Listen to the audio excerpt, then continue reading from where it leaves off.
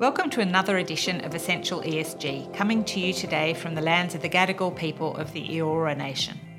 I'm Phoebe Wynn-Pope, Head of Responsible Business and ESG, and today I'm talking to Joshua Aird, Senior Associate in our Responsible Business practice, on the relevance of statutory charters of rights for business. Josh, welcome back to the podcast. Thanks, Phoebe. It's good to be back. Australia is currently the only OECD country without a national charter or Bill of Rights. But there have been a few recent developments that bring into question about whether that might be about to change. In August this year, at the Australian Labor Party National Conference, the ALP committed to considering a statutory charter of human rights for Australia, which follows the Human Rights Commission's position paper, which was released earlier this year. In March, the Parliamentary Joint Committee on Human Rights began its inquiry into Australia's human rights framework, and that included whether the current Commonwealth framework is fit for purpose or whether it could be strengthened by the introduction of a human rights charter.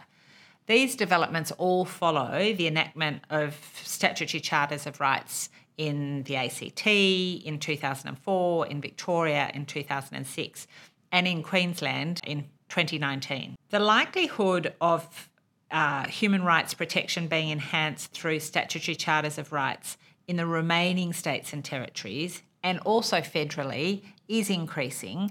And these statutory charters of rights don't just impact public entities, but they're increasingly relevant to how business is being conducted in Australia. And Josh, I wonder whether you can talk to us a little bit about Australian statutory charters of rights work. Yeah, not a problem, Phoebe. So in Australia, similar to the charters in New Zealand, the UK and Canada, they follow what's known as the new Commonwealth model of rights charters. And there are four central features to these new Commonwealth model charters. The first is that there is a codified charter of rights, and that's distinct from piecemeal rights protection, which we see currently at the federal level. The second is that there is generally rights review of new legislation prior to its enactment. So this is both at the executive level, so generally ministers or others proposing a piece of legislation will be required to assess the compatibility of that legislation. But it's also through a review by parliamentary committees. The third central feature is some form of judicial review of the legislation and administrative decisions for compatibility with rights. And this generally takes the form of the courts applying rights-consistent interpretations to legislation where possible and having the power to invalidate administrative decisions that are not compatible with rights. And the fourth feature is that ultimately Parliament has the say on the enforceability of statutes. So this could be contrasted with the United States, for example, where the Supreme Court can strike down laws which infringe on protected rights in the Constitution. So Australian courts wouldn't be able to do that. So when you talk about the piecemeal protection at the federal level, that first codified charter of rights being distinct from that piece, what do you mean by that? Can you explain to us a little bit what that actually looks like? Yeah, of course. So at the moment we have few rights which are protected in Australia's constitution. So, for example, the freedom of political communication. But we also have various legislation which protects rights, predominantly non-discrimination rights in legislation in Australia. So, for example, the right not to be discriminated against on the basis of race is included in legislation, but all of the rights in Australia aren't in one central document. Right, so that's like the patchwork, if you like, of occupational health and safety regulation, and a lot of those rights are found in those workplace laws. That's right. So when we're thinking about then the impact of a charter of rights on business, what does that look like? How does that, if the charter of rights is really around regulating government, how does it impact on business? Well, Australia has a relatively highly regulated economy, and businesses often rely on administrative decisions of government, whether that be through the grant of statutory licenses, project approvals, permits, and in some cases tenure. So the introduction of a statutory charter of rights means that when those licenses, approvals or permits are being granted, the decision maker must give proper consideration to the impact on human rights, and also that decision must be compatible with rights. So what does that mean, like giving proper consideration to human rights? What does that mean the decision maker has to do?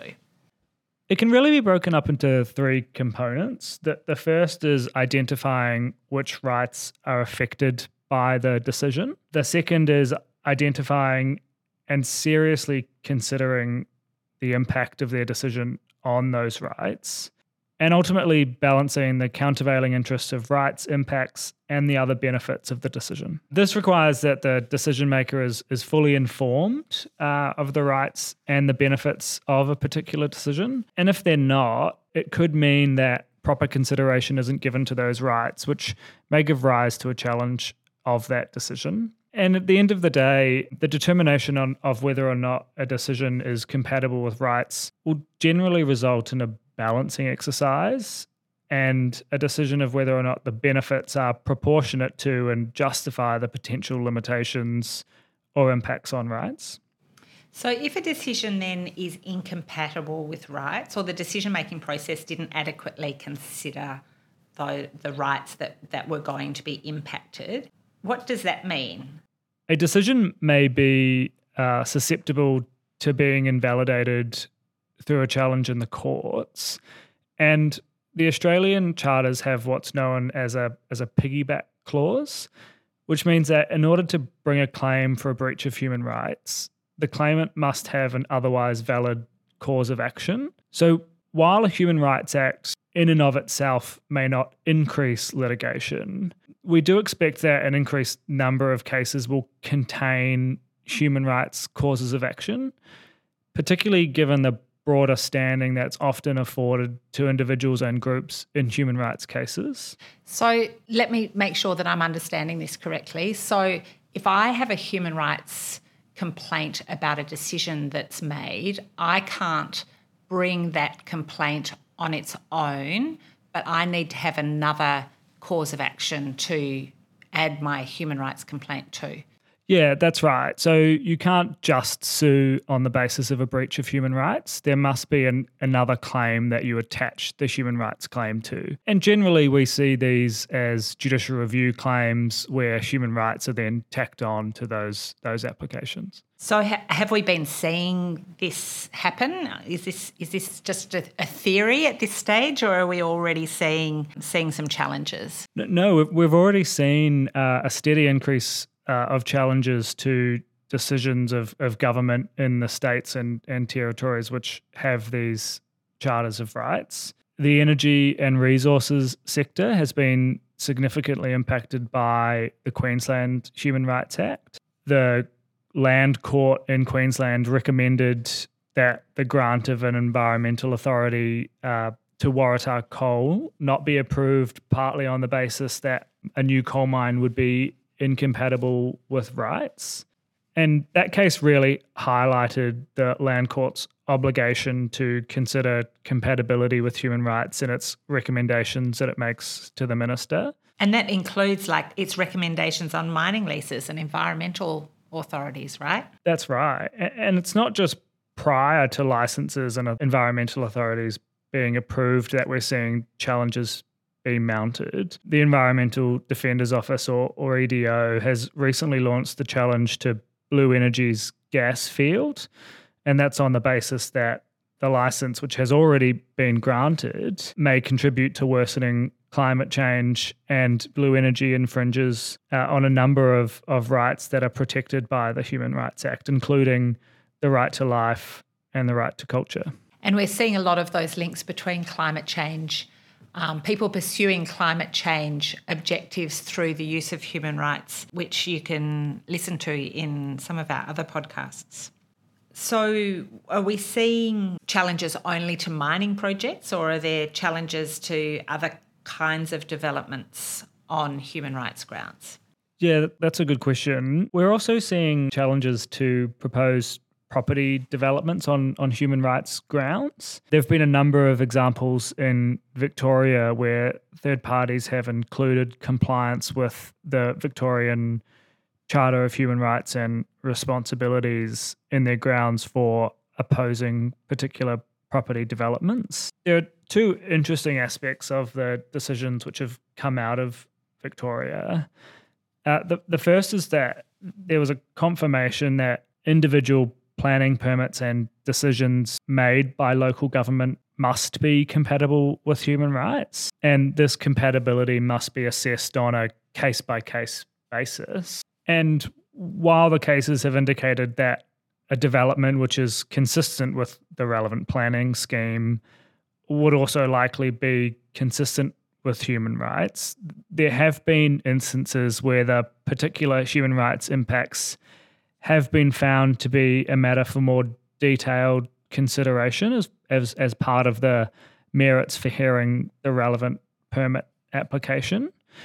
So this is really a confirmation of the role that human rights play in individual permit decisions, and ultimately increases pressure on business to ensure that they not only understand but take steps to mitigate the potential negative impacts on human rights. And the second interesting aspect of these cases has been the acceptance by the courts that the decisions of governments relating to large infrastructure projects can also be subject to a valid claim of a breach of human rights, particularly where those rights relate to cultural heritage. For example, it may be as a consequence of a road project or a transmission line or other infrastructure projects which impact land and traditional land use rights.